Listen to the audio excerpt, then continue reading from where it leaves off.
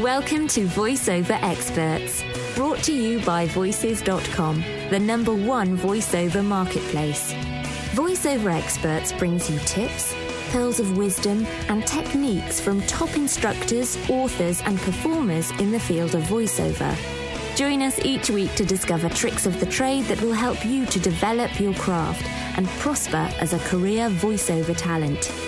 It's never been easier to learn, perform, and succeed from the privacy of your own home and at your own pace. This is truly an education you won't find anywhere else. Now for our special guest. Hi, this is Roger King. Voices.com's Voice Experts podcasts I thought were interesting. I'm not sure, but I don't think anyone has given the perspective from a voice talent agent before, and so I thought that I would take that on. I own PN Agency, which represents non-union English and French voices, based here in Toronto, and also Ethnic Voice Talent, which, as the name implies, represents voice talents in various different languages. So between PN Agency and Ethnic Voice Talent, we're pretty much the United Nations of voiceover.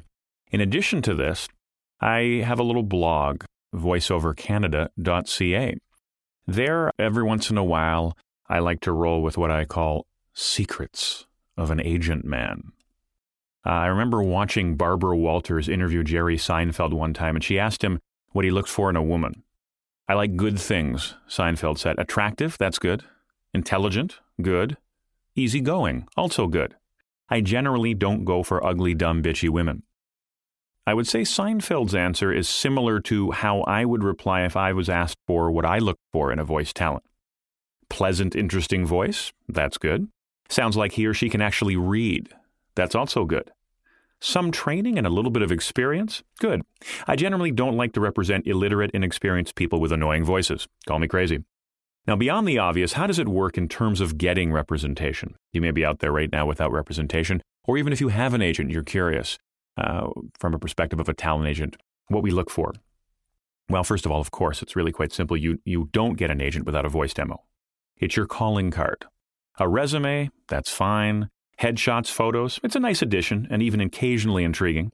A witty voicemail message with achingly sincere compliments about my voice agency, always welcome. But I'm telling you, it begins and ends with a voice demo. Beyond the obvious fact that it showcases the very instrument for which you are seeking representation, it also shows that you're serious about your craft. You've actually sought out some coaching and presumably spent some of your own money. Now, I know discussions about voiceover demo specifics will be a reoccurring topic probably in this podcast series and certainly on my blog, voiceovercanada.ca. But here are some quick bullet points from a talent agent's perspective. Ideally, the demo is one MP3 file between 1 minute and 1:30 in length. Those of us in the voiceover industry have short attention spans. I usually listen all the way through, no matter what length, but I know many in the industry who only listen to the first 30 seconds. And then I've found once we get beyond, a minute or a minute 30, we pretty much get the idea.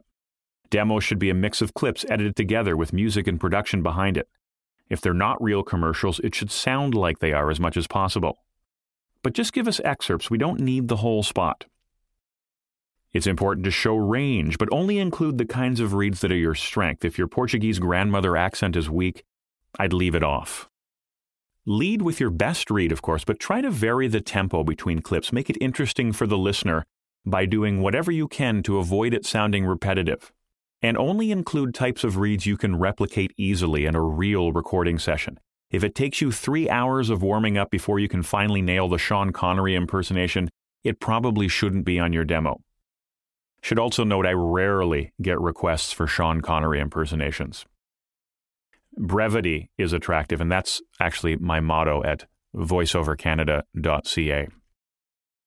Now, as far as courting an agent, there's a fine line between persistent and completely annoying, and the trick for the aspiring voice talent is to stay on the right side of that line. It's true the voice demo is always going to be the #1 calling card for a talent trying to land an agent, but there's also the matter of your personality. I want to represent people I like. People who are at least somewhat normal, somewhat easy to deal with, and somewhat sane. I can usually detect the extra chromosome early on, and no matter how talented you are, if you annoy me too much out of the gate or generally exhibit PITA, that's pain in the ass behavior, I'm likely going to decline representation. So, here are some of my personal do's and don'ts when it comes to seeking representation, and I've enlisted a few talents from my very own roster at pnagency.com to help me with the do's and don'ts. Do drop me a line with legitimate questions about the agency and/or the voiceover industry. Don't ask how much money you can make before I've even heard your demo. Or try to correspond for an entire afternoon because I've responded to your initial inquiry. Do follow up with an email or phone call to see if I received your demo. Don't call 9 times in one afternoon, hanging up each time until someone answers your call live. Are you not aware of a little bit of technology called call display? Do actually spell my name correctly in your cover letter or email intro and have a general sense of the agency you're contacting. Don't send a group email to 12 agencies at once. It screams, I don't care who represents me and I can't be bothered to do any research. Do send or email a professionally recorded demo approximately 1 minute to 1:30 in length. Don't send 8 separate audio clips, each 3 minutes long, covering every take you've recorded in the studio since 2001. Do spell check. Of course, I know you're not applying for a master's in Victorian-era literature, but you are asking someone to represent you who has never met you. Being professional and actually proofreading what you've written starts things off on a good note. Don't write an essay when applying for voice representation. You're not applying for a master's in Victorian-era literature. Do try and show a sense of humor, but only if you have one. Don't mistakenly think your Simpsons character impersonations are hilarious. Odds are they're probably not. Do take yourself and your work seriously. Don't take yourself and your work too seriously. Now, I mentioned earlier looking for signs of sanity when a voice talent gets in touch with me. Of course, I want to rep someone who's talented, but I also want someone to be normal, professional, and hopefully likable, as I mentioned before. And little clues about the personality can emerge, even from a short cover letter or introductory email. I mentioned earlier about spelling. Is it riddled with spelling mistakes? Do they appear not to know anything about my agency? Have they attached files or links that don't have anything to do with voice work? A photo is always nice, but I don't need the 11 JPEGs and 4 QuickTime files. Some of this may seem like nitpicking, but the agent talent first impression is much like a blind date. You get a sense early on whether you want to stick around for dinner. And these little things that I mentioned are sort of general signs of sloppiness. Is it much of a stretch to suggest that the person who doesn't proofread his email might not show up for an audition? How much does this person care about his career or people's perception of him or her if he can't even take 45 seconds to review grammar and spell check? I'm also amused by people who don't think they need any training.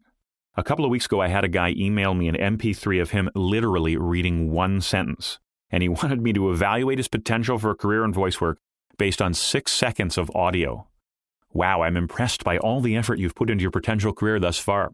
In general, us talent agents want the people we represent to have some experience or at least training and speak in complete sentences, both on microphone and off. If you can give some indication that you've heard of my agency, that's a bonus. And if you actually make a proper voice demo that is 1 minute to 1:30 in length, well, now we're talking.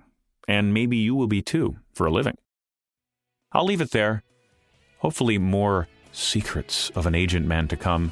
And of course, you can always find them at voiceovercanada.ca. This is Roger King. That'll be all. Thank you for joining us. To learn more about the special guest featured in this Voices.com podcast, visit the VoiceOver Experts show notes at podcasts.voices.com/voiceoverexperts. Remember to stay subscribed. If you're a first-time listener, you can subscribe for free to this podcast in the Apple iTunes podcast directory or by visiting podcasts.voices.com. To start your voiceover career online, go to voices.com and register for a Voice Talent membership today.